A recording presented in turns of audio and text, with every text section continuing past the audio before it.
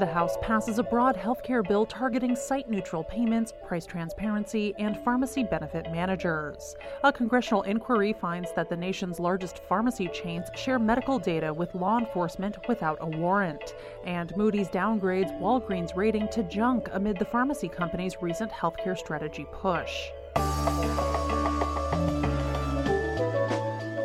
It's Wednesday, December 13th. I'm Jay Carlisle Larson, and this is Just Healthcare Daily, where you get the headlines and health business and policy news in 10 minutes or less.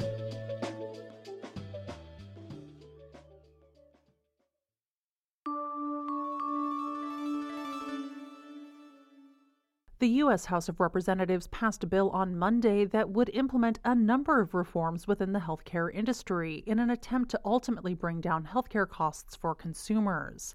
House Resolution 5378, known as the Lower Costs, More Transparency Act, passed in the House with broad bipartisan support in a 320-71 vote. 39 Republicans and 31 Democrats voted against the bill, with one Democrat voting present. The bill was first introduced in early September by Republican Representative Cathy McMorris Rodgers of Washington State. The bill would require hospitals and health systems to publish their prices and related information on an annual basis, including discounted cash prices as well as negotiated charges. This requirement also extends to other facilities that participate in Medicare, including ambulatory surgical centers, imaging service providers, and clinical laboratories. The bill would also compel payers and pharmacy benefit managers, or PBMs, to provide employers with semi-annual reports on the number and types of claims for covered drugs, including whether the drugs are brand name or generic, as well as their associated costs for their covered beneficiaries.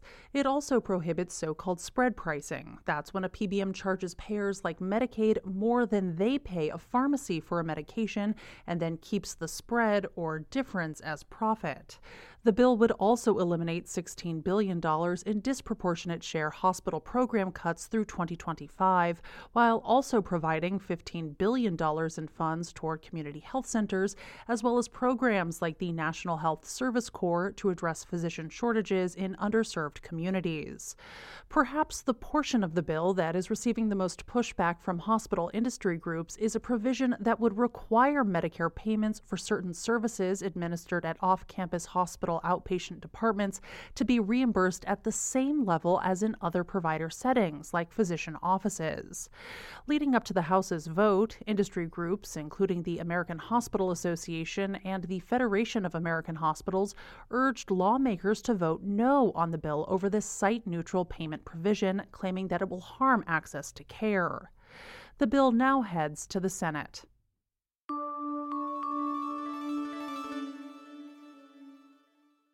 A recent congressional investigation revealed that retail pharmacies, including the nation's largest chains, are turning over patients' prescription records to law enforcement agencies without warrants, and impacted patients are often unaware. In a letter sent to Department of Health and Human Services Secretary Xavier Becerra on Tuesday, Democratic congressional lawmakers, including Senator Ron Wyden of Oregon and Representatives Pramila Jayapal of Washington State and Sarah Jacobs of California, alerted the agency that a recent oversight inquiry found that police and other authorities regularly acquire patient information from pharmacies. The congressional inquiry was in response to broad concerns from Americans regarding health privacy and surveillance, following the Supreme Court's decision in the Dobbs v. Jackson Women's Health case that overturned Roe v. Wade in 2022. Lawmakers surveyed 8 major pharmacy chains, including CVS Health, Walgreens, Amazon Pharmacy, Rite Aid, Cigna, and Optum Rx, as well as grocery chains Walmart and Kroger.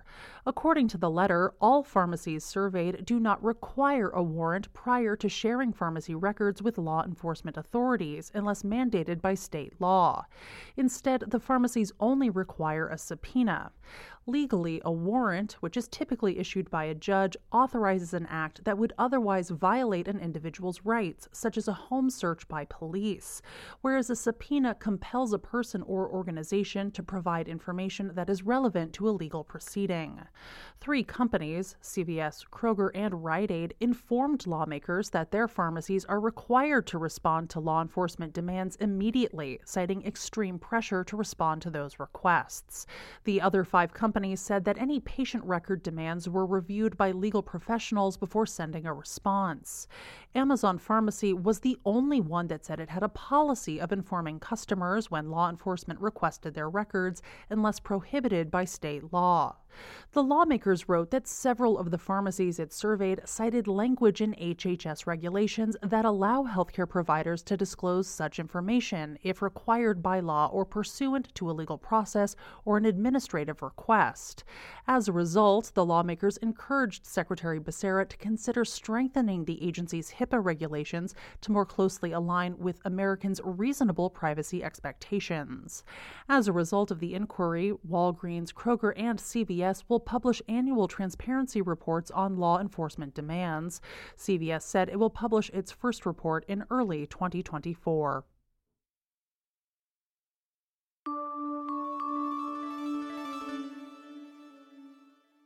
Moody's Investors Service downgraded Walgreens Boots Alliance's rating to junk as the company moves to expand its healthcare offerings. As first reported by Bloomberg, the agency cut Walgreens' rating to Ba2 on Monday. Ba2, or BB when used by other credit agencies, falls just below investment grade and is considered more speculative. It's the second highest rating in the non-investment grade bracket, also known as junk or high yield. In a note, Moody's said the ratings cut was due to what it says was Walgreens', quote, stubbornly high financial leverage, weak interest coverage, and pressured free cash flow, unquote. Moody's went on to say that it believes that those issues will be sustained over the next 12 to 18 months. Moody's previously indicated that it was weighing dropping Walgreens' rating. A Walgreens representative said in a statement that it was disappointed in Moody's decision. The downgrade comes as Walgreens continues its pivot away from retail operations to focus more on healthcare delivery in order to compete with rival chain CVS. That strategy was put into place by former Walgreens CEO Rosalind Brewer.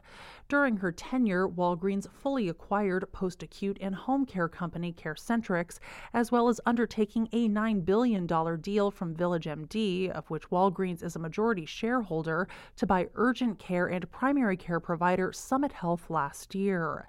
Brewer abruptly left the chief executive role in September.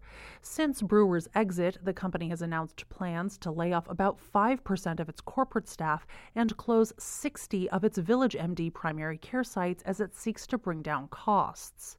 Though Walgreens stock took a hit following the downgrade news, it did see a bump on Tuesday, following rumored reports that it's weighing an exit from its British drugstore chain Boots. A potential Boots sale could be worth about 7 billion British pounds, or roughly $8.8 billion.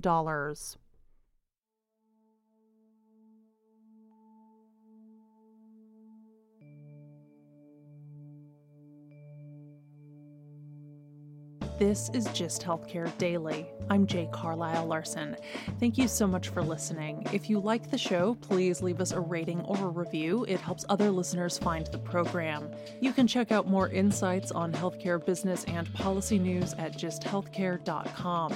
You can also get these insights emailed directly to your inbox when you subscribe to our newsletter, The Weekly Gist.